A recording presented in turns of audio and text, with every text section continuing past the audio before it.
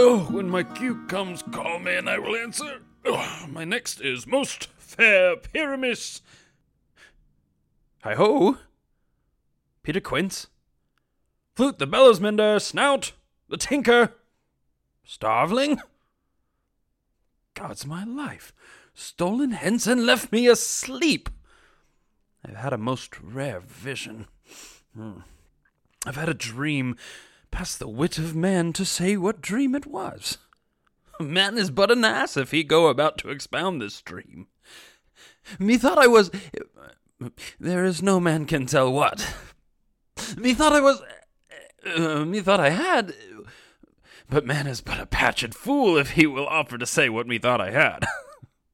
The eye of man hath not heard, the ear of man hath not seen, man's hand is not able to taste, his tongue to conceive, nor his heart to report what my dream was.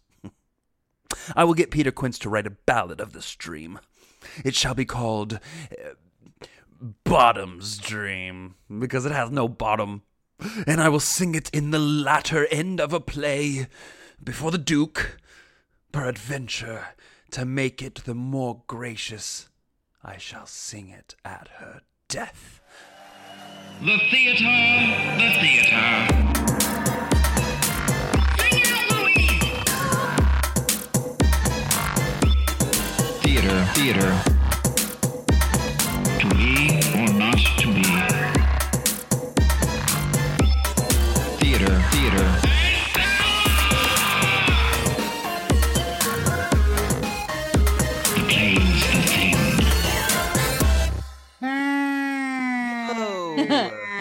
Hi, friends. How y'all feeling? Man, I'm feeling good. I got a lot done this week. That's good. It was a rough week, but I did DMV, post office, grocery store shopping. All the Is the worst. DMV open? DMV is open like a motherfucker. Yeah, these are all the worst things to do during COVID. Yeah. I feel like. Yeah. I will say, I will give props to the DMV in Hollywood on Cole. Okay. They had their shit put together. I got there. Sponsored by. I know, right? I got there at 7:45 a.m. and I walked out at 9:03 a.m. Wow. Oh. So an hour and 15 minutes, and I got a real ID and had to go through all that rigmarole. So You're batting 1,000. For a couple years in a row, my birthday present was to get a new driver's license because my driver's license expired on my birthday. And people immediately go, "Oh God, that sucks, man!" But it was actually kind of great because I got to sit in line for anywhere between an hour and 6 hours just reading a book. And I don't. That's a pretty good birthday. So. That's always nice. I had a birthday once where I just asked for. I said, "All I want." I think it was my 15th birthday or 14th birthday. I said, all I want, it was 14th. All I want in the world is the house to myself for a day, a huge loaf of bread, a tub of Country Crock butter, a massive jug of water, and I want to be able to rent as many movies as I want from Blockbuster. And my parents were like, okay. And I got it for my 14th birthday, and it was the best day of my life, and I will never have bread and butter is one of my favorite snacks ever. It must have been a real sticky loaf of bread. Good. Yeah, it was gross. It was, I have to be honest, it was shitty bread. It wasn't good. And then even worse is that it's Country Crock butter. I so know. It's partially not even hydrogenated butter. soybean oil and high fructose corn syrup mixed together. Fucking A. And I got to tell you also, guys, I've been having a good week too, Scott. I bought a new game that I don't think anyone else in the world except maybe CJ could play with me. Oh, okay. I mean, not even Tim, and Tim is a massive board game head. It's called Any Way You Slice It, and it's a Trivial Pursuit game, but it's only Golden Girls questions. Yeah, and so for fun, I'm throughout this episode and miniseries, I'm just gonna randomly ask you guys questions from this deck of cards from the Trivial Pursuit. I'm in. Yeah. So also, while we're at it, welcome to Theater, the theater podcast for theater people. made by Hooray. three theater nerds from the ALA theater thane. I'm Jay Bailey Burcham, I'm CJ Merriman. I'm Scott Leggett. and we're all members of the Sacred Fools Theater Company, and each week we get together and we talk about plays and playwrights that we have strong opinions on, and we discuss, debate, and disseminate all over them. And this is a special postseason bonus mini-series. That's right. This is our very first mini-series covering the works of the Bard. And this time, Shakespeare. for the end of 2020, to end the 2020 year from hell, we are beginning with Shakespeare's comedies for a little lightness. Could you And- imagine? Hold on, Scott. I'm Shut sorry. your- I'm so shut your mouth. sorry. I Because can't we have a stand special it. guest today. We do. All right. He is the professor of voice and speech at the Stella Adler Academy of Acting in Los Angeles, with an MFA in acting from Brown University, a member of the Sacred Fools Theater Company, a Shakespeare scholar, and last but not least, a dear friend to us all, Tim Kopacz. Everyone, how are you, Tim? That's thank you very much. I'm a special Yes. guest, and my mother says I'm special, Yeah. but she also insists that I wear a helmet at all times, so I don't know. Right. The state of It California would. agrees. It's a nice Yeah. helmet. It's got stickers and everything. I love it. I'm doing I'll pretty triple well. it. So one of my duties, and yes, I do mean duties with a D, at the Stella Adler Academy, is that I'm the producer of student shows there, which is really cool. We have I don't know when this is going to drop, so to speak, but we have a couple shows coming up next week, which is super exciting. And that's fun considering that I signed on to be the producer of these shows before any form of lockdown existed. And then lockdown happened, which means that now, over the past, 6-7 months, I have learned, taught myself, and have implemented live streamed theater. Now it'll be 3 times. And boy, howdy, is it my personal hell. Not because the work is lovely, but just, I mean, if you think about it, all of this information is going to outer space. Yep. And then coming back to me. Yep. And then my poor little computer, like an out of shape cigarette smoker running uphill, pants the information back to YouTube. Yeah. And then, other directors are like, well, why does it look grainy? And I'm like, well, because the internet. Right. And Yeah, I'm satellites. dealing with something similar, Tim. I'm currently directing for Shakespeare Youth Fest, and we do a show every 6 weeks right now, and have been through all of the pandemic, which is crazy. And we started on Zoom, and it was just people watching on Zoom, and it was silly, and it was a cluster. And now we're trying to do it. We did it on YouTube, and then we got banned because we had kids cursing because it's Shakespeare, and they were like hitting each other, but it was like fake hitting each other, so it was like kids doing violence and all this stuff, so we got flagged a bunch of times. And then now we're doing it on Skype, and it's really interesting, and we're doing really cool things with like where you can put their heads in boxes, and you can change the size of their screen, and you can put backgrounds behind them even if they don't have the ability to give themselves backgrounds, and it's very cool. So that's a whole thing, non-spawned by Skype. But yeah, it's a weird fucking time. Well, and not for just theater. that, and this is a conversation I had with several of the directors at Stella too, is it's like there are a lot of exciting possibilities to do things. It's a medium which sits almost halfway between live theater and pre-recorded television, but it has none of the satisfying things of either and all of the complications of both. So Right. you have the idea of like, oh, it'd be cool if it was like a background image of a mountain. Yeah. And they're talking about being in the mountains. And then you put it up on screen and you're like, oh, this looks like the PowerPoint that I produced when I was in 4th grade and learning how to do PowerPoint. Right. And it's just bizarre. Yeah, it's rough, and it's more than anything, I think, killing our spirits as artists. Like I think a lot of us feel. I've said many times on the podcast, I just have a lot of negative feelings about Zoom theater, but I also understand that in this world, we're adapting, and we're also, especially for educational theater, I feel like that's got to be the hardest place to be, because you're still trying to give them the training of what it will be like once COVID is done, but they're also having to adapt to this weird Zoom theater thing. Which, is it a trend? Is it a forever thing? Are people going to do this forever once COVID is done? And people are like, no, I have found my niche. This is it. I'm gonna do Zoom theater forever. Zoom Nobody- theater is my nobody's- niche. It's possible. I mean, Zoom podcasting has definitely been a thing. Sure. Right. Yeah, and I mean, that's what we're there's doing. Twitch streamers, right? That's basically That's like true. Zoom podcasting, only it's just a single, 20-year-old man playing video games, asking for donations and spouting racist stuff like this. True. Pewdie pie.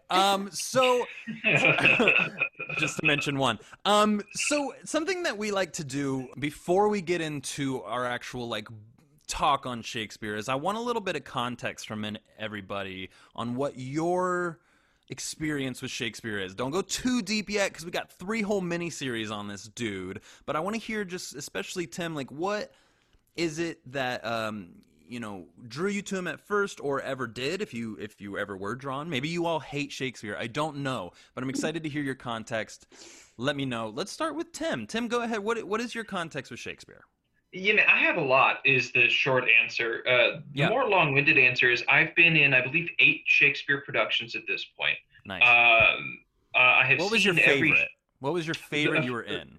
favorite that I've been in? Well, for different reasons. Because actually, of the production, like the production itself, that you were like, this is the ultimate.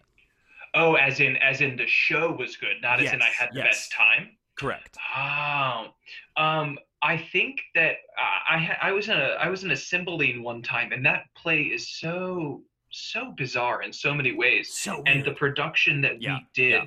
was just bizarre enough to kind of capture all of that. And there was this really magical moment towards the end where there's this just entire scene of like revelations of like, I'm not just a dude, I'm also this guy, and I can marry you, and I'm not this, I'm actually your brother, and all of this. And we crafted this moment where everybody was equally surprised and cheered at literally every single revelation. Mm. And it was on the one hand exactly on the nose, and on the other hand the audience was completely with it the entire time because they were like, yeah, absolutely, and they started cheering as well. And it's this, it was really magical in that way. So you've seen them all, though, you said. Yes. So well, not every Shakespeare play, God no. Gotcha. Although here's a fun fact.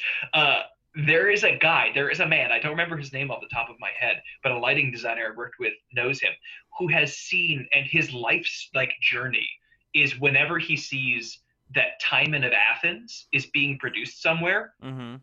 he's independently wealthy and just buys a ticket to the show, buys an airplane ticket, and flies and just watches Timon of Athens over and over and over and over. Oh, wow. Mm-hmm. That's my jam. That's the one I'm into. Time in the That's the bath. one he's into. I mean, I That's get the it. one. Shakespeare Youth Fest is really, shout out to Shakespeare Youth Fest. I'm there. Hear, hear. Love Yes. them forever and Yes. ever. And they are massive fans of Timon, and they put it on almost every other year, it seems like. I think the last time they did it was last year, but they did it like 2 years before that, because they just, when they feel like they have the right cast, they're like, ooh, we have to do Timon.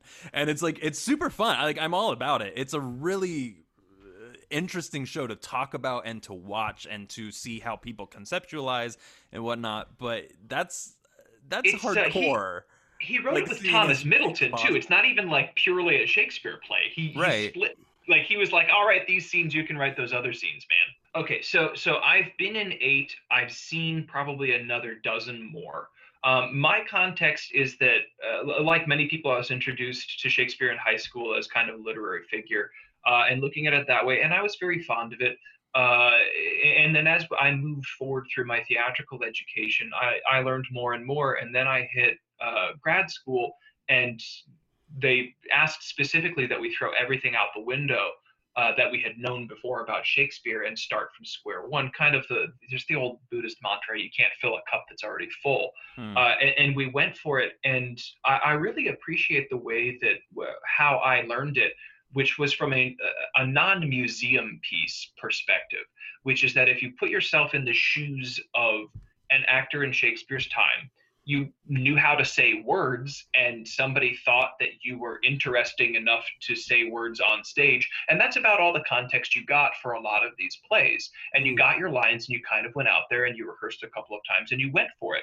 And so from square one and from day one, the job was to make the language happen in the moment and there, and ignore any broader historical context of, oh, well, in Shakespeare's time, this would have meant this and this would have meant that, so we must do it in this way and that way, and just making the moments happen. And from that perspective, the moment-to-moment work in Shakespeare is non-paralleled. It's every moment is crafted in a really, really beautiful, wonderful way, despite the fact that some typist fucked it up in some way at some point in time, and his language shines through. And if you let him do so, Shakespeare will tell you exactly what you need to do. And as somebody who doesn't like to be in charge, I love it when a playwright tells me exactly what to do. Nice. CJ hates that. What? When a playwright tells you exactly what you need to She has feelings Yes, about I hate it. She has feelings about it. And CJ, what's your history with the Shakes? They made us read Romeo and Juliet and Macbeth in high school. I didn't understand it. And then I got to college, and junior year was all Shakespeare, and I got into the math of all of it. I love iambic pentameter. I love all of the devices and everything. And then I got really nerdy for it. First show I did out in LA was A Midsummer Night's Dream, like super cut down. It was half of a dance show. I played Lysander. And then I worked up at Will Gear's Theatricum Botanicum up in Topanga. It's actually where I got all my equity points. And that is a fun place to do and see Shakespeare. But no, I dig Shakespeare. It just, we discussed it in the finale. I think there's just a lot of bad Shakespeare out there. Yeah, I mean, we've talked about that with Chekhov and with a lot. And you know what? There's bad everything out there. Let's be straight up. There's bad Sondheim out there, of course. So I think anything that has greatness, there's gonna be shit versions of, right? And it also kind of goes into that like weird the red pill thing, like the Matrix thing, where like the Matrix is brilliant for what it is and it means one thing, but there's a whole subculture of people that watched it and got a totally different thing out of it and now are like misogynist, like horrible, red pillists. And so it's almost like with anything, people can take Shakespeare and warp it and make it shit. They can take it and make it. I've seen productions that I walked out of being like, that was offensive. Like that, what were you even trying to say with that? And as Americans, especially, I think we fuck a lot of that up. Have you ever? Oh yeah. Oh, sorry. Have you ever seen Shakespeare performed or heard Shakespeare performed in what's referred to as OP, original pronunciation? Oh yeah. In fact, I'm gonna bring a production up later. I'm gonna trash it I'm gonna rip it. I can't imagine anything more annoying. One of the worst original pronunciation. Not only was it in. Okay, I'll wait till we get there because it's a midsummer. It's midsummer, and it's one of the worst productions of anything I've ever seen ever, and I'm gonna rip it to shreds, and I can't wait. Okay. Anyway, Scott, go ahead. It's so funny thinking about it because it ties in.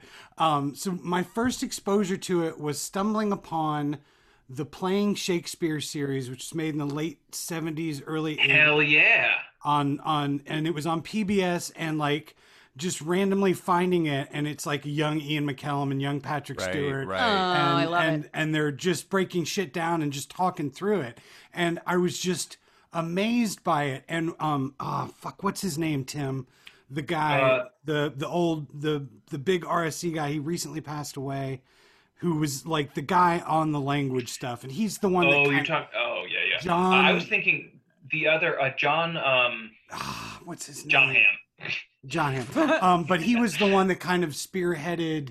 He was the one that in the 70s had put forth the notion that he felt that African American dialect was the closest thing to OP that there was. And so he was kind of trying to dig into it. But I remember there's a part where he takes the text and all the actors are kind of urging him to do OP. And he starts to do it, and it becomes this weird, like, pirate thing. It sounds like a pirate that's kind of high and like, who spent too much time like John Barton? John Barton, yes. Thank you. John Barton. And so he kind of, he said that thing. Anyway, so that was kind of my first thing seeing. And then I saw like remember seeing like a production, a Comedy of Errors, and kind of like, this is when I was a kid. But then when I saw Brannow's Henry V in the theater, like with a buddy of mine, and we were both just putting our toes into the theater world and watching it and understanding it, like getting it, like, oh, this isn't a foreign language. It's just how well it's done. Since then, I haven't done a lot of full productions, but I've seen quite a few, and it was great. This is our last series of the season, and we've done a lot. We've done a lot of reading of plays. Yeah. Yes. And so I was kind of like, man, am I ready for this? And it was like kind of like a warm blanket, like just like falling back into. I had a wonderful Shakespeare lit teacher in college, and so it wasn't drama, cool. it wasn't theater, it was this is literature, and he was an awful actor, but he would do all of it, like he just loved it so much, and that like. And just getting the structure and how things work, and that, if you're doing the comedies, you're going to see multiple couples, and this is how the 5-act structure is almost always going to work, except for when it doesn't. And like Winter's Tale, where it's like it kind of stuff goes out the window in that. Right. So it was just great to sort of return to that. And, I don't dislike any of these plays that we're deep diving into, but it was interesting going back through some of them, the ones I was more familiar with and not. Well, real quick, who else isn't playing Shakespeare? Who? Ben Kingsley. Oh, Ben Kingsley, yes.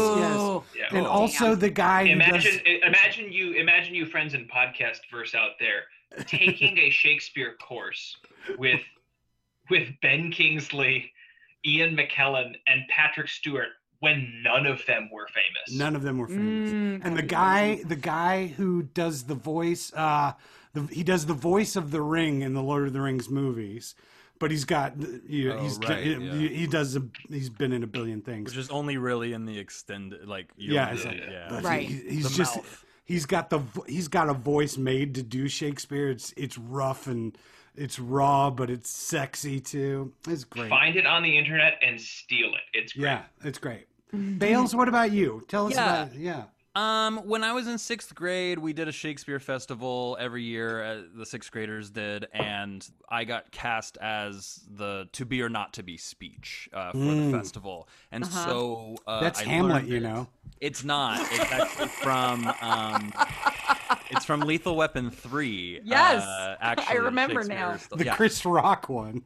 What? Is that the one with Chris Rock? I thought that was 4. Anyway, you might be. You may be right. The Joe Pesci one is, I don't know. Anyway, so whatever. So we'll talk about that franchise on another miniseries. No, but I learned the whole thing and then have always known it ever since. So it's now forever stuck in my brain. It didn't mean that I loved Hamlet. I was just like, I know that speech now.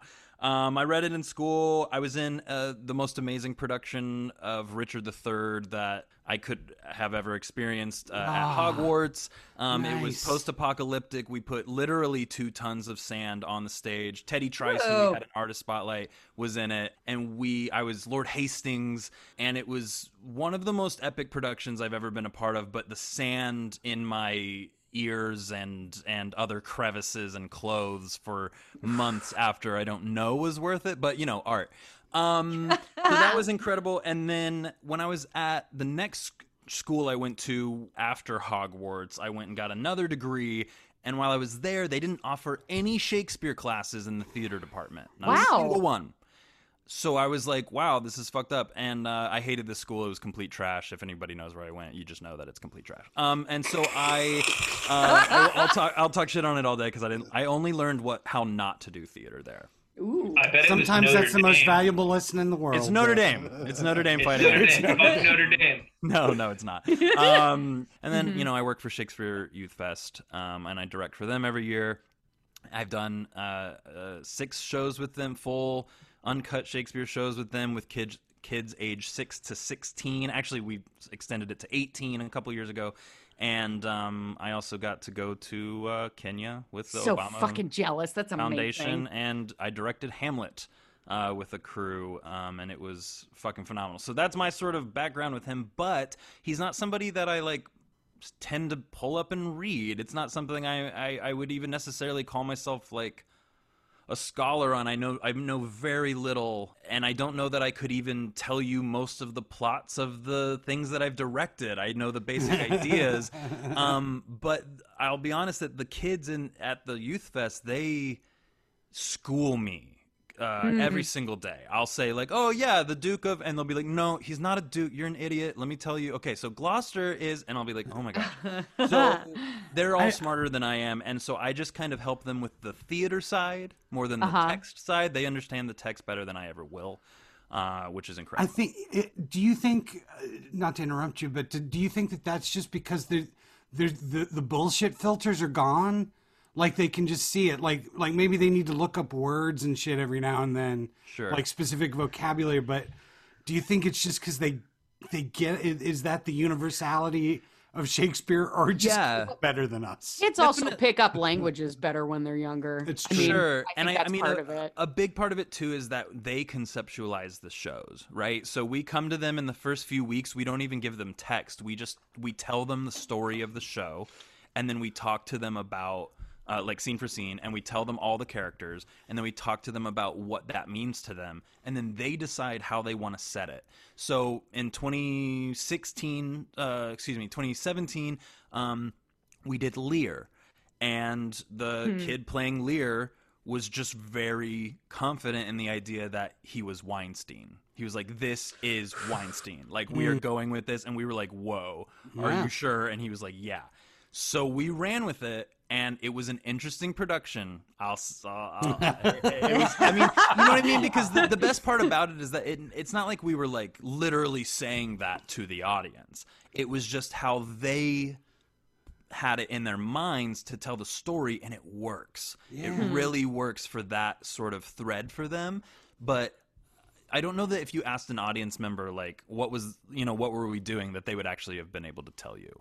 You know, it was just that they were all in like Hollywood red carpet garb at the beginning, and then later were, whatnot. So I think we projected the Hollywood sign at one point. I don't know, but it's all very interesting. It's all, it's fun stuff, and they're so much fucking smarter than I'll ever be, and that's my entire point.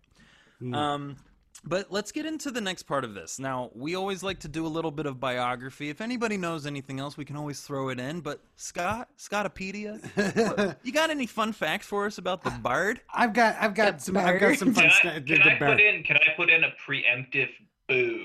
Sure. Yes, please. Anything biographical about our dear friend Uncle Bill Shakespeare.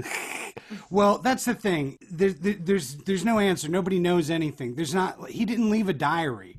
There isn't a lot of documentation about anything. Like even the plays, and they're written in performance dates. All that's it's all wide open. And I think that's one of the reasons that he's endured, is that we don't know a lot about him. And sometimes not knowing about, like for years, Al Pacino would never do interviews because he's like, I just don't want you to know who I am. I don't want you to know anything about me, so that doesn't read when you see me do stuff. Yeah, and they made that movie where he played Richard III, and then made a documentary at the same time about doing it, and it's literally one of the worst things ever. Shakespeare's the D.B. Cooper of theater. Yeah, well put. Absolutely. There's a great. Thank you for being a friend. All right, guys, it's time for one of our incredible, any way you slice it, trivia moments. Here we go. Yes.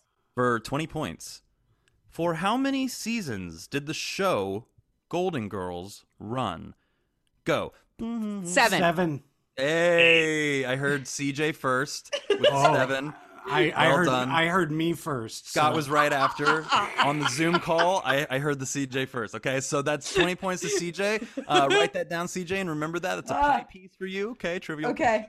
I have more questions for later. Anyway, keep going. All right. So William Skippy Shakespeare. His actual middle name, it's documented, it's in church records. Skippy. Is it Skipper, and they shortened it to Skippy? I'm not falling for that, Skippy. Scott. It's just Skippy. I'm not falling for it. Was he friends with Gilligan? Yep. The thing is that we don't really know. We think that he was born on the 23rd of April, 1564, because we do know that he was baptized on April 26, 1564, and tradition of the day says that it was about a 3-day wait after birth before the baptism, in case he died. Yeah. The baby died. John and Mary Shakespeare, Mary nee Arden, were his parents. He was born in Stratford-upon-Avon, Warwickshire, England. His wife was Anne Hathaway, and he does not care for that. Anne Hathaway? Yeah, and he does not Winner care of the for Oscar for Les Mis? He does not care for the Les Mis. That was very clearly written in some of his plays. Is that on his tombstone? Yeah, it's on his tombstone. I did not care for my wife's performance did not in the get- film Les Mis. That's it. Otherwise, he loved her to death. He was the one that originally said, turn it down a notch. Turn Anne it down a Hathaway." notch, Anne Hathaway. Anne Hathaway was her name. He had Princess Diaries. right? He had The three scenery is for seeing, not for chewing. Please. Right. He had 3 children, Susanna, Hamnet, and Judith. He wrote at least 37 plays, probably more, 154 sonnets, and many narrative poems. Have you guys ever noticed that Hamnet is really close Boo. to Romeo? Boo. You should feel bad, and you should be bad and feel bad about saying that. Aw. Saying that it sounds like Here's the Romeo? thing. Hamnet, rest in peace, died in 1596. All right. Guys, I made a joke and triggered somebody. Yeah, Let's you go. did. Yeah, I am hashtag triggered. Rest in peace, Hamnet. Rip Hamnet. I'm gonna say rip after everybody's name because everybody in this thing is gonna be deader than hell.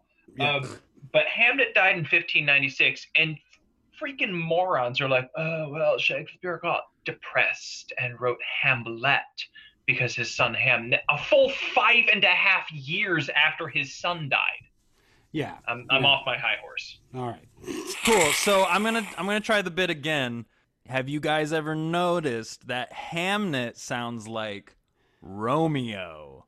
Which is what I said, and you fucking interrupted me, and now the bit is ruined. I quit. I'm quitting the podcast. You can No. quit now. Wait.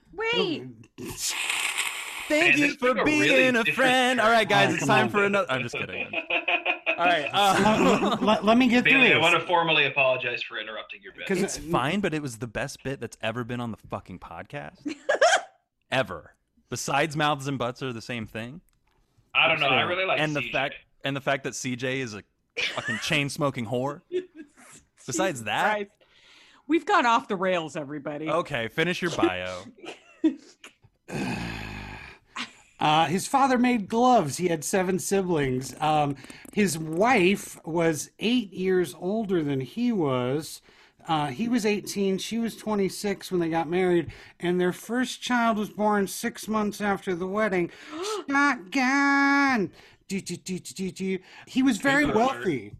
Shakespeare was, he owned a lot of property and was a very good businessman. He died on his birthday.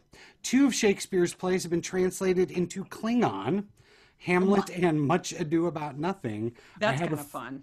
It's not. I had Oh, God. a friend of mine went and saw one at a convention, and he said it was tedious. Oh, man. He introduced 3,000 words to the English language. He had a vocabulary of between 17,000 and 20,000 words. His parents and his children were illiterate.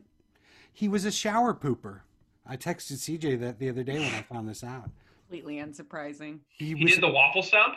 He was a shower pooper. He was not a shower pooper. His skull is gone. He doesn't have a head in his grave anymore. Grave robbers took his skull.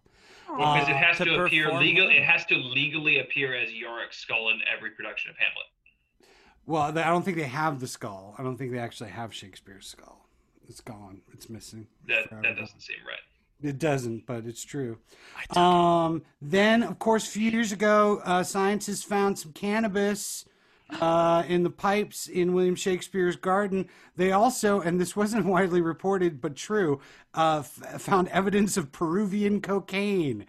Yeah! Oh, And then this is the trippiest thing of all. There is speculation that he may have contributed to writing the King James Bible. King James was a huge fan of his. And if you go to Psalm 46 and you count 46 words from the beginning of Psalm 46, it's the word shake. If you count 46 words from the end of Psalm 46, it's spear. And Shakespeare was 46 when the King James Bible was written. Yeah. Actually, The earth is flat. So there it is. But he may have sincerely contributed to writing some sections of the King James Bible as it was being translated. But so got some probably remarks. Ben Jonson and Marlowe and a bunch of others probably contributed too. There's an apocryphal story, a very romantic story, that Shakespeare and Miguel de Cervantes died on the same day. And Shakespeare being the father of kind of modern, or being a marker of modern English literature, and Cervantes being the marker of modern Spanish literature, people find that, like I said, romantic, unprovable, but romantic. right, quixotic. Let's get to our first deep dive. Now, we each chose one, and this was our guest pick. So, Tim, why don't you introduce this one and tell us why you picked it? Well, absolutely. So I chose Love's Labour's Lost, which is got 3 L's in the title. Yeah. A and pleasant, it's, conceited comedy called Love's Labour's Lost. Bailey, do you like alliteration? I sure do. Lots of I knew you did. alliteration. I chose Love Labour's Lost actually because I was in this show. I had one of the smaller parts in the show, and I'm actually proud of it because it means that I got to watch a lot of it. And a lot of the actors that I worked with were really, really wonderful in a lot of different ways. I played Dumaine in this at the theater at Monmouth, which is a regional theater in Maine. Nice. Dumaine is one of the sidekick roles, and we refer to him as Dumaine because he certainly appears to be dumb at a lot of different points in the play, Sure. against all evidence of the contrary. One of the things that I really like about Shakespeare, and one of the things that keeps me coming back to reading him, is watching how his style develops over the course of his entire career. And there are certain points in Love's Labour's Lost where you can look at it and go, oh, I can see where this character is going to appear later in his career, especially if you're familiar with the canon in a way. It's also one of the plays that, at least I feel this way, that there's a scene which happens and you go, oh, he had an idea for a scene that's really funny, and then he built an entire play around that scene. Sure. And in this case, it's the scene, I can never remember acts and scenes, Yeah. and anytime anybody says they know, they're lying. It's because they pulled it up on their phone. Yeah. Sure. But there's a scene at the end of, I think maybe Act 4. You guys can fact check me on that one. But there's a scene where each successive lover, so to speak, of the 4 main male lovers come on and speak to the audience directly and say, I am so fudged right now because I fell in love when I wasn't supposed to. And they recite either a song or a sonnet, whatever, it's directed to the audience. And then as they do so, then person A hides in the bushes. Then person B comes on, and you get to watch person A see person B do it.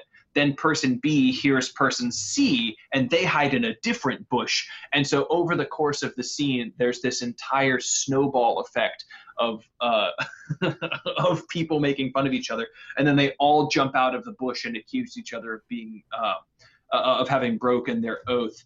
And when played well, it may be the funniest scene in Shakespeare, and I'll go out on a limb and say that. Word. That's legit. Y'all That's want- a good call. CJ, do you have any sort of description of this play that's Synopsis. Well, I do, Bailey. synopsis? Yes. The king puts his 3 best buddies on pussy lockdown for the next 3 years so they can study a shit ton. Does he CJ, put them that on is- lockdown? Or do they decide to go on lockdown? Is that I'm Yes, confused they by that. decide. But Okay, a planned got it. visit from the Princess of France and her 3 right-hand ladies messes everything up. Yeah. Love letter switching, mask dances, and trickery follow. Don't worry, everyone gets married eventually. Well, Well, doesn't the end differently? yeah, than, like, it I does. feel like They get You married. think- you think they're all going to get married, and then you Yeah. find out the princess's dad is deader than Yes. hell. right. They get married a year later. Well, yeah, they ban marriage for a year Allegedly. for everyone. Allegedly. Yeah. Allegedly. Get married a year later. They're Listen, I'm getting a bit set up, so they get married a year later, all right? Oh, okay. All right. Whoa. okay. And there's Do they have a something- sitcom now? What's happening? I found Shakespeare, the father of sitcoms. Absolutely, I will attest to this. If you It's look all at Merry Wives of situational comedy, yeah, Merry Wives of absolutely. Windsor is the first sitcom. for Oh, sure. yeah. I can get behind that. Actually, I saw a Merry Wives of Windsor that had a laugh track, so that's legit. That'd be cool. It was fun. You know what what struck me? I had a professor at one point talk to me about like just physically looking at a page. Like if you look at like Romeo and Juliet and Love's Labor's Lost is another one where it just physically looks nice and tight on the page, and then you get to like Tempest and Winter's Tale, and like all of a sudden like he's just pushing like more words per line. Like he's just trying, like you can see it physically becomes different on the page. Well, yeah, you can see him abandon the kind of tenets that he forced upon himself in blank verse in the earlier plays, and you can literally, over the course of his career, see him invent what we could consider modern drama, modern character drama, with something like Comedy of Errors at the very beginning, and something like The Tempest at the very end. You know, one is almost entirely in verse, and the other is split 50-50, if not more prose than verse. Yeah, oh, absolutely. This script actually has the longest Shakespeare scene, the longest single word, and the longest speech in all of his plays. Interesting. Yeah, It sure does, and it's all in the same place. It's all in Act 5, and the longest speech is mid-Act 4, but there's the longest word, which is in Act 5, is, let's see if I fuck it up, honorificabilitudinatadibus. Yes. What? Yeah, I'm gonna try that again. Honorificabilitudinatadibus. And Did you atadibus. Did you scan that? I should. Like, I believe it's in prose. I believe Yeah, that's gotta it's be, in prose. because that's way beyond. Well, I think- Honorificabilitudinatadibus. Well, you bring up something which is actually I find really interesting in Love's Labor's Lost, which is that there's a very obvious and a very subtle discussion on the very nature of language in Love's Labor's Lost. And he has rhymes in certain places and no rhymes in others. He has character, a pedant character, as well as a character from Spain who he describes as a mint of new phrases. And at this point in time in history, at the very least, the English language was largely in flux. You're transitioning out of Middle English, of which I unfortunately know a lot because I also happen to be a Middle Ages nerd, and moving into modern English. And so in Love's Labor's Lost, in the very first act, you have him rhyming certain words which are literally Middle English. He says height or height, Hight, which it refers to a name, right? I am I height Tim, so to speak, and he rhymes it with the word night. And he has a bunch of other ones like wit or white, as we would contemporarily call it, but in Middle Ages would have been victa. Like he uses specifically old words. But he also does this thing that I call anti-rhyme, and it's something that Eminem really got big in the hip-hop community, which is where it sounds like, which my whole point in telling you this is that I think Shakespeare and Eminem are the same person. But you've never seen him in the same Like you and Beckett are the same spirit. That's true. But no, I think Eminem and Shakespeare might actually be the same human being, because I've never seen them on TV together. Never seen them on TV together. But he does this thing called what I call anti-rhyme, which is where it's like, and maybe these are just because it's Old English or Middle Age pronunciation that I'm not privy to, right? But there are times where you think it's headed towards a rhyme and it doesn't, and you go, ooh. there are some scholars who would say that it has to do with the difference of pronunciation, but there was also something at that point in time called a visual rhyme, which is that because not everybody could read and not everybody could write, and we have a contemporary understanding that those two go hand in hand. At this point in time, it's not the same thing, because basically the only people who could write were people who needed to take notes, and people who like everybody needs to read to see that it's a butcher, for instance. But people who could read and write would understand that the word, I don't know, loose doesn't actually rhyme with the word, I don't know, grouse, but they look similar enough that you understand, like, oh, there's similar letters at the end. And so there's like upper class jokes based around the fact that, oh, things are spelled the same. How wacky is that? Right, yeah. CJ, what was your experience reading this one? I actually listened to it and then I watched. I didn't know Kenneth Branagh did a version of this in 2000. You want to talk about that? Should we talk about that? Yeah. The movie? I mean, did you watch it? I did. I just watched it this morning. The musical? Actually. Yeah. Okay. It was. Should we talk about it? Because it's a tough one for me. It's one I saw like a long time ago, and it's like a romantic Hollywood musical version of Love's Labor's Lost, and it's like 1930-ish because there's like Irving Berlin music, George Gershwin music throughout the whole thing, and it's not only did it not make money, but it isn't good. But it has Timothy Spall. Has Timothy Spall playing the Spaniard, which we've talked a lot about. Yeah, Geraldine McEwen, which is a cool. And then you have like Alicia Silverstone and Matthew Lillard. Matt Lillard, friend of the pod. Yeah, that's crazy. I feel like I know Matthew Lillard, by the way. No big deal. He yeah, I've hung out with Matthew. Good guy. He's actually a really great guy. Like truly one of the coolest people on the planet, Matthew Lillard. You'll never listen to this podcast, but if you ever do, come have a beer with us and Annie Baker. I've had a beer with Matthew. We'll get him to do it. We'll do it. He's fine in it. Everyone's fine in it. It's like this weird thing. Nobody sings in parts. Like nobody can sing, so everyone sings in unison. Nathan Lane is good in it. Well, Nathan Lane is because good Nathan Lane can sing. It's interesting. Broadway's darling, Nathan Lane. Yeah. You can see because like one of the big things about this play. And it's funny because I'd seen a production of it a few years earlier that was also set in like the Roaring '20s kind of vibe to it. Yeah, that was also awful. But but it's a series of misses. But music is such a huge thing in the play, even in the play itself. Like I sang in my production of it. Yeah. Yeah, I mean, and but I just think like his whole theory that you could plug any contemporary actors into Shakespeare and have it work and be great and all that stuff.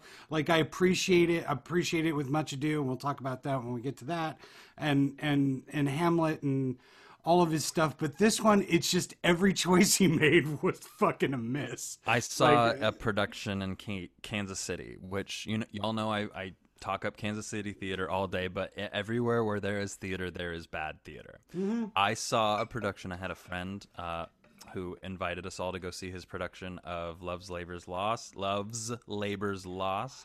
And I'm not going to say the theater it was at. And he was so pumped about it. Like, he was like, guys, this is going to change your fucking minds about, like, theater. No. Like, this is a huge thing. No. And we were like, really? No. He was like, yeah, man, like, come check this out. Hype kills. Right, that's real. That's real. It's real. And so we show up, and they come on stage, and they are in the most intense Elizabethan Shakespearean garb that you can possibly imagine, like big theatrical, like not like for real dramaturgy work, but like just the most blanket version of big Shakespeare in Love version of of this kind of dress, and Converse All-Stars. Okay. Oh no! And their Converse All-Stars were all different colors. Oh no! And they were allowed to, anytime they wanted, this was not written in for them, anytime they wanted, they could throw in a curse word or they could throw in slang. Wow. Fuck yeah. From our modern time. Now, Fuck yeah. from the beginning, we're all kind of like, oh, this is awkward, this is weird.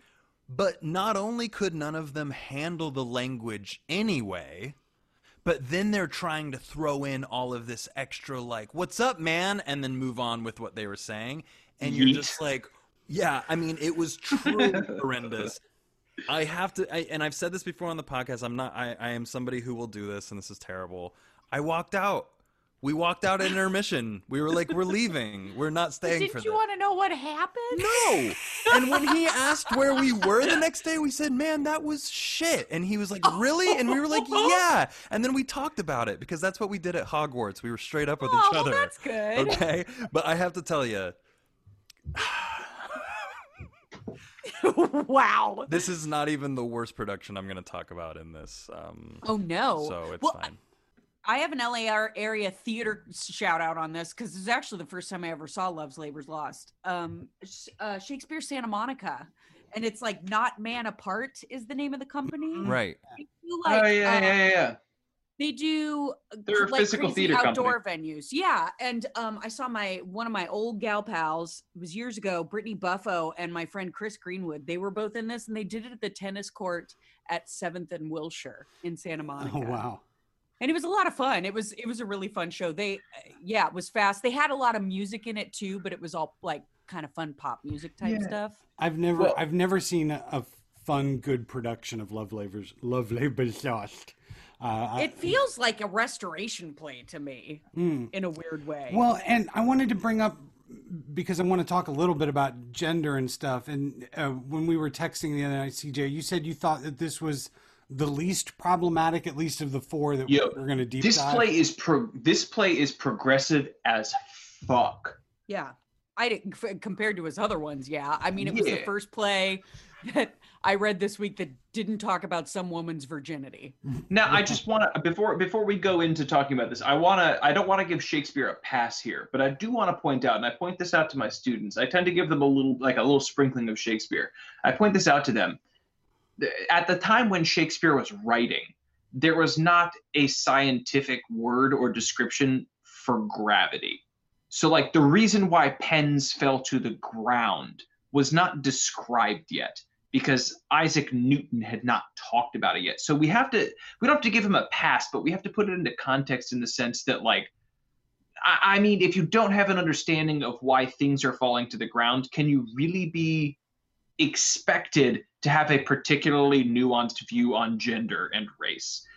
It doesn't excuse any of the shitty things he does, but it does put into context the fact that, like, oh yeah, true. like they No, don't it's know true. goddamn For anything. me, it's at more this like, point in time. can they still be done today? Well, yeah, and I think that's As why we is. have to.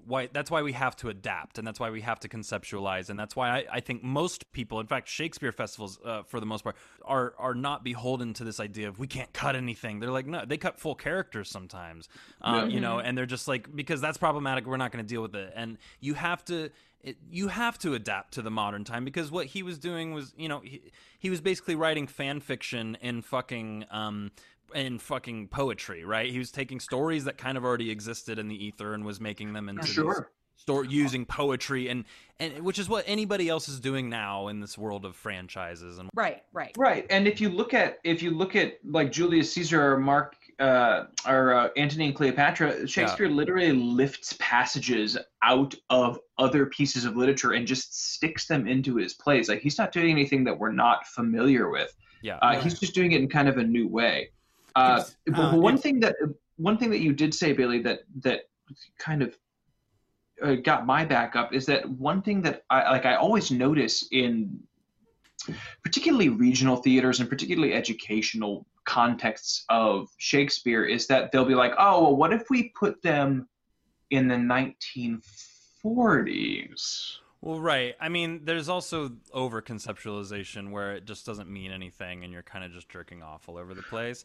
But I think at this point, and this might be a bold thing to say on a podcast around, you know, for a lot of theater listeners, too, but I think in this day and age, all Shakespeare needs to be adapted or conceptualized somehow. Like, yeah, you need it if you're gonna cover something. You need a new idea. Unless it's for educational purposes, which I totally get, like doing it in like, you know, for that reason. But the few I've seen that were trying to do straight up, even at Shakespeare Fest, that were trying to do it just like the way it was done, or like whatever, I just never care. And that's me. That's a modern audience Bailey. Like, that's just how I am. So I understand that that's an unpopular opinion, but I also agree that I've seen productions where I'm like, this makes no sense how you've done. I saw a Much Ado, which we'll talk about, that was set in Civil War era, and it was on a plantation. It made no sense. It made in fact, it made it racist. It made it weird, like, oh, so these are like slave owners that I'm supposed to be like rooting for. It was the weirdest thing I've ever watched. Part of it is that, and one of the reasons that why are we still talking about Shakespeare, even though there are these problems with it, and I think it's because it's malleable. It is adaptable. You can fuck with it and have it still work and still have the glory of the language carry itself through no matter what. Like, you know, and you're right that you could do it back the way it was done, you know. And like I was reading a feminist breakdown of Shakespeare, and one of the things that you can see him struggle with without sort of having the filter that we do and the knowledge that we do is what can I do with a woman character who the greatest thing that a woman could aspire to at that time is marriage. So what do I do with that? And you can see him trying to do things. He tries to do things to address race and go, is this right? He just doesn't get far enough for a modern audience to really, you know, hold on to it. So you have to fuck with it. The cool thing is that we can. Ain't nobody going to sue you, you know?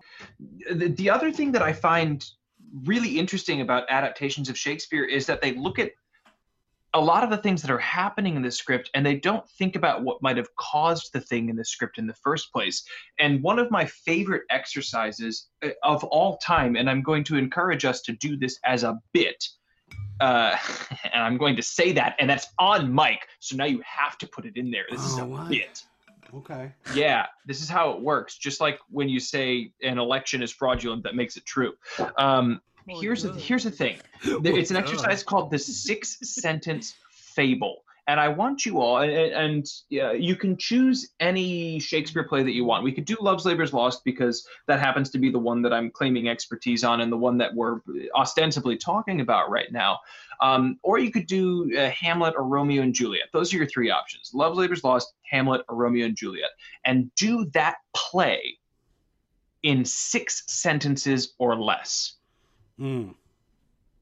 And it is one of the most valuable exercises that I have ever done, because you realize very quickly it's impossible to encapsulate the entire plot of the play in 6 sentences. And so the best you can do is to try to set up the scenario which could cause these circumstances of the play to exist. So, for instance, Love's Labour's Lost, we have these characters that are swearing off of marriage, swearing off of even speaking to women at all.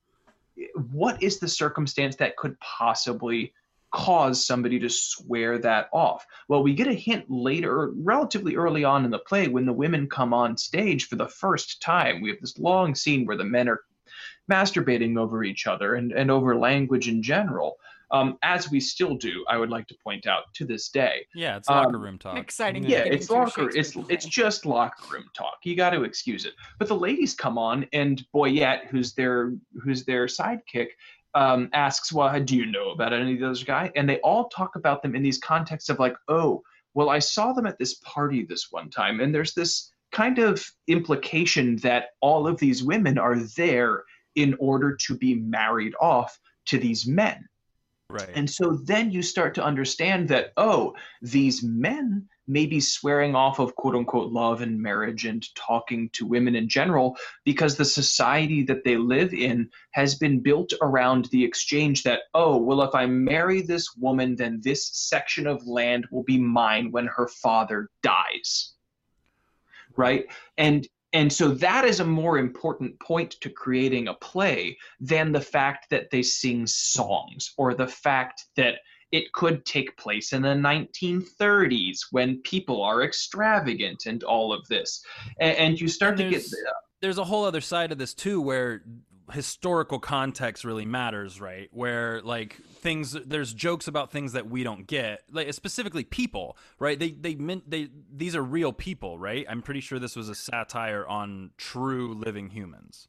This king exists. Yeah, as I was going to bring that up, is that this, along with The Tempest, are his two plays that don't have an obvious source, but this was very much modeled on what was happening in the French court, and the audiences would have understood that at the time, Right. and they think that that's probably the biggest reason that this play got kind of swept under the rug for a long time. It's still And swept like under basically the 19th century, it just wasn't performed, and kind of yeah, because people didn't know what the when fuck Royal they were. Shakes. Yeah, Exactly, they didn't because and then there's a whole nother layer where he's going after like Henry of Navarre, who had broken his vow to Protestantism, and like it gets it gets crazy. Sure.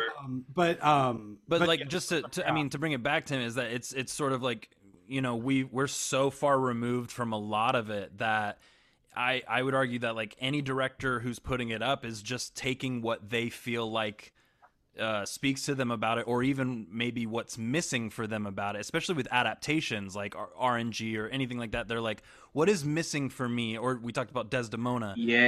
What's missing for you is a great idea. Yeah. So I'm going to take it and make it that. And those are the great adaptations. Those are the ones that you see. Like I saw Comedy of Errors at Oregon Shakespeare Fest, and it was set in the Harlem Renaissance.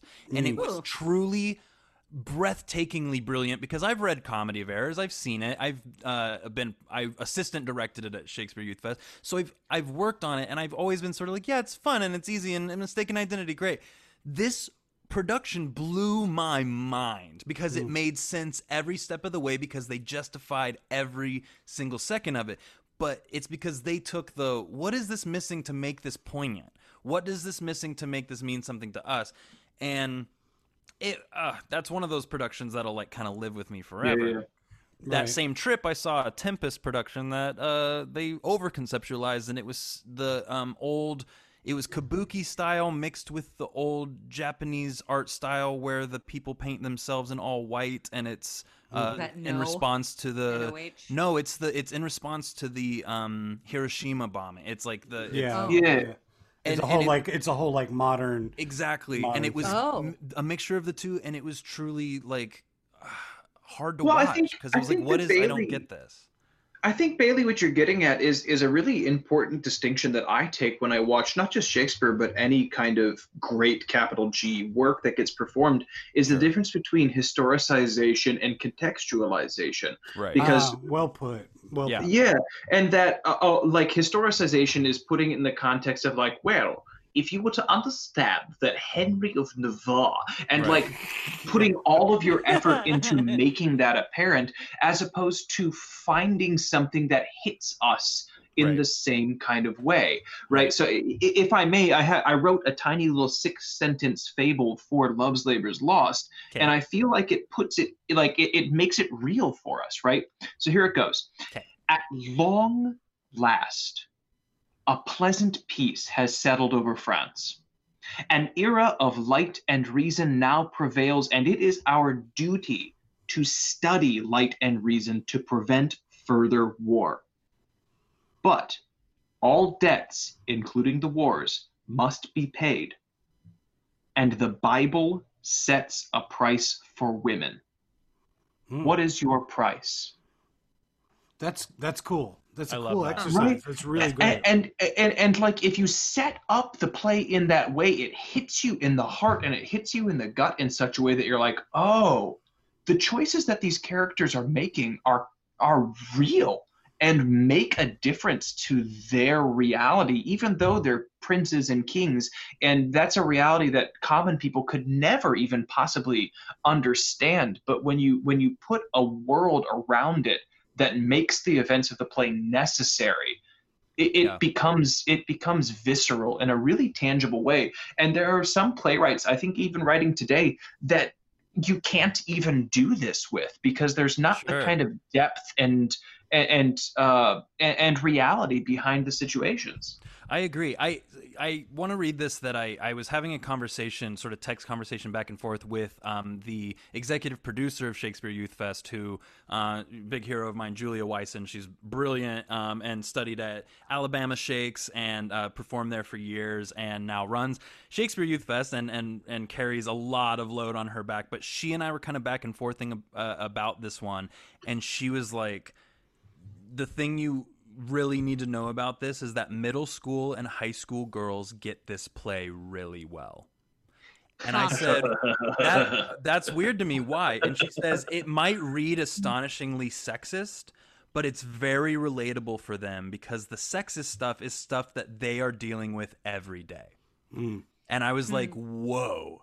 And she was like, it's their teachers at school, it's their principals, it's their dads of friends. You know, so she was like, this play speaks to them and they always understand it.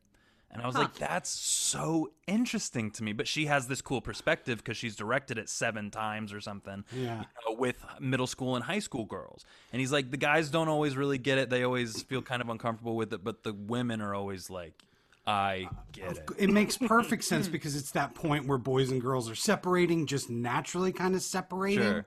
And so you have the groups and you're staring across at the other group and, you know, plus, I mean, plus girls are just smarter anyway and going, you know, I mean, they're developing faster. So they're more keenly aware of it, I think, earlier than dopey dudes are. Yeah. I mean, Siege, what do you think on that? Yeah. CJ, as a representative of all women, all of them, what do you think about what CJ and Scott, or what Bailey and Scott just said? Well, I just think the thing that I appreciate about this play, especially in comparison to some of the other women in Shakespeare's other plays, is it is very clear that the women are the smart people in this whole storyline. Like, I feel like the king says, we're going to do this thing, we're going to abstain. And as soon as the princess hears it, she's like, and I feel like that's how I've seen it played out. In fact, my favorite line from the play is, the tongues of mocking wenches are as keen as is the razor's edge invisible. If I may jump in, my personal favorite line is when they first meet and the king comes out and says, he basically says, like, hey, lady, you're welcome to my kingdom, but you can't actually come in because, you know, we made this edict and you're not allowed to come in. And he says, quote unquote, fair princess, welcome to the court of Navarre. And the princess responds, fair, I give you back again. And welcome, I have not yet. The roof of this court, i.e. the field that they're standing in, the roof of this court is too high to be yours, and the welcome to the wide fields too base to be mine. The first time she speaks to the king of a foreign country, she says, you, sir, are full of shit. This is not your court because you do not own the sky. Yeah, and second of all, you can't welcome me to a field because I am a princess and I deserve better. Well, and I mean, if you think about what the men set out to do in the beginning, the women actually successfully end up doing it in the end. Yeah. Like, no, I've got this more important thing that I need to take care of. So I'll see you in a year. Well, and that's one of the things that it's one of the reasons I feel like it gets swept under the rug, unjustly so, is that happens. And then what interrupts what you would expect to be this really kind of kind of understanding of reality is interrupted by the fact that a messenger comes in and goes, your dad is dead. And she breaks down and she will not listen to or hear any reason from anybody else in the room. And she comes up and says, look, you say that you love me now. Wait a year. Test it out. I dare you to do so. And if you still love me after a year, then I'll marry you. And she's challenging his maturity and his understanding of himself and of what he proclaimed to have said before about having his own willpower. And I think it's really majestic in a way to paint a strong female character like this in 1594. On behalf of women, Bill Shakespeare. Thank you. On behalf of all women. It's one of these themes that he deals with, this idea of reckoning and rationalizing. And that's what she does. She sets up the reckoning. They set up, the women set up the reckoning that the men have to deal with. Yeah.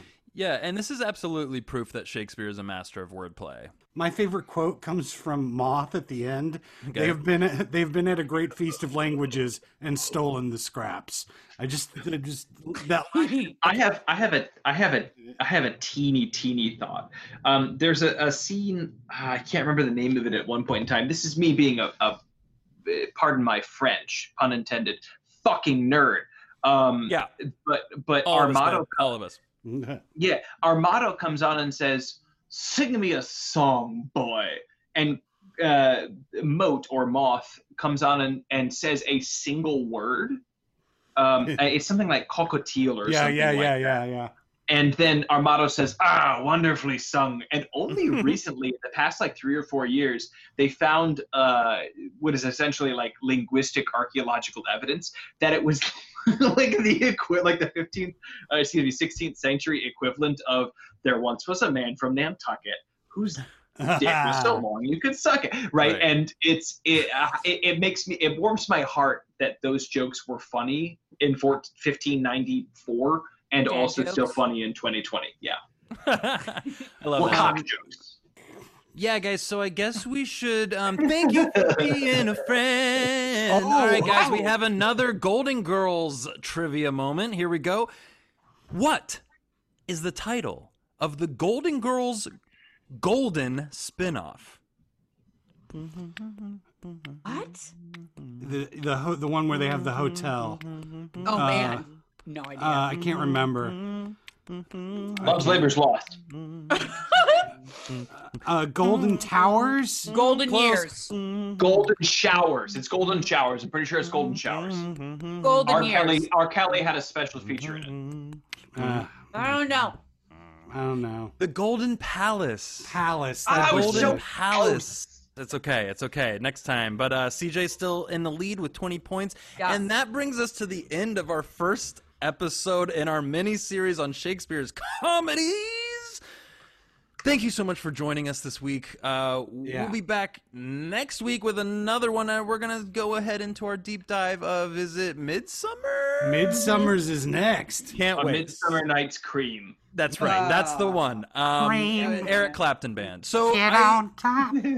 our guest will be again Tim Kopacz, because we're going to That's record it me. right after this. So we're going to finish recording the next 2 episodes, but you're not going to hear the next episode for another week. So that sucks for you.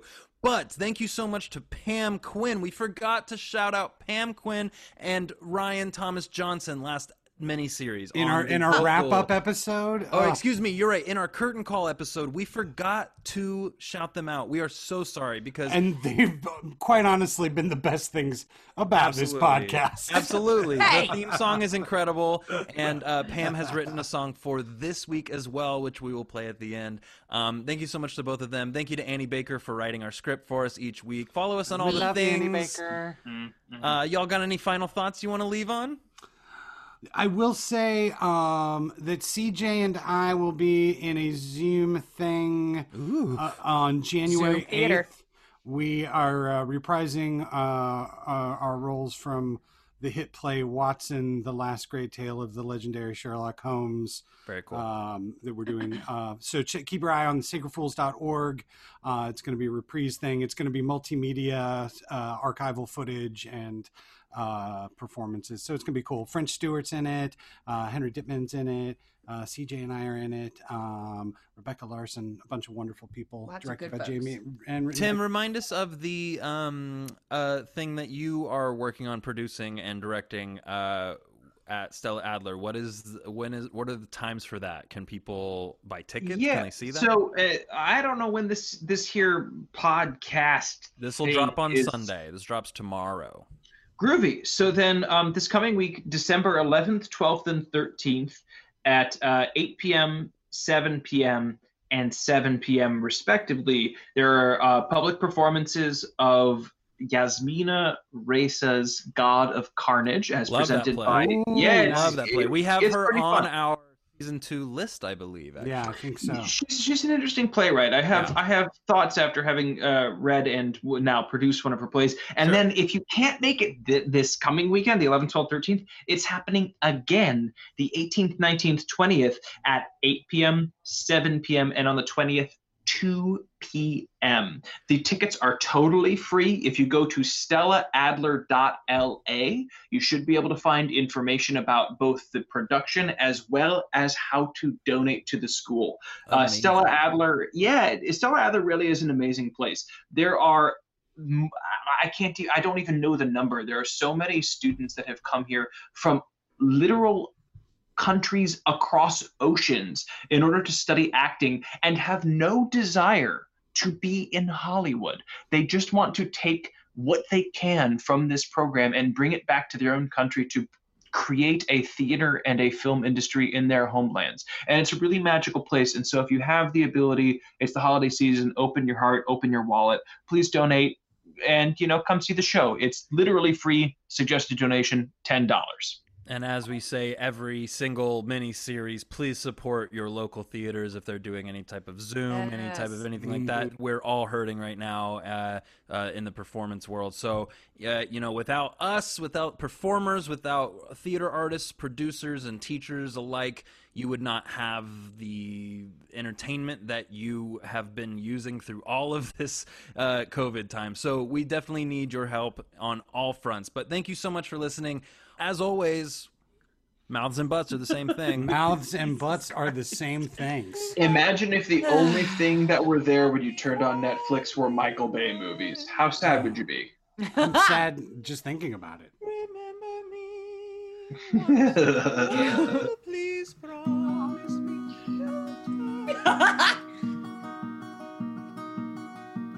Boy meets girl meets boy meets girl meets girl meets boy meets girl meets boy meets girl. Plan in place sets the pace so fast.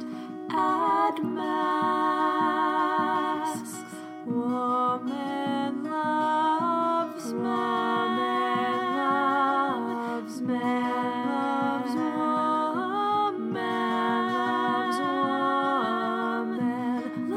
Revealed, hearts are healed, all smiles for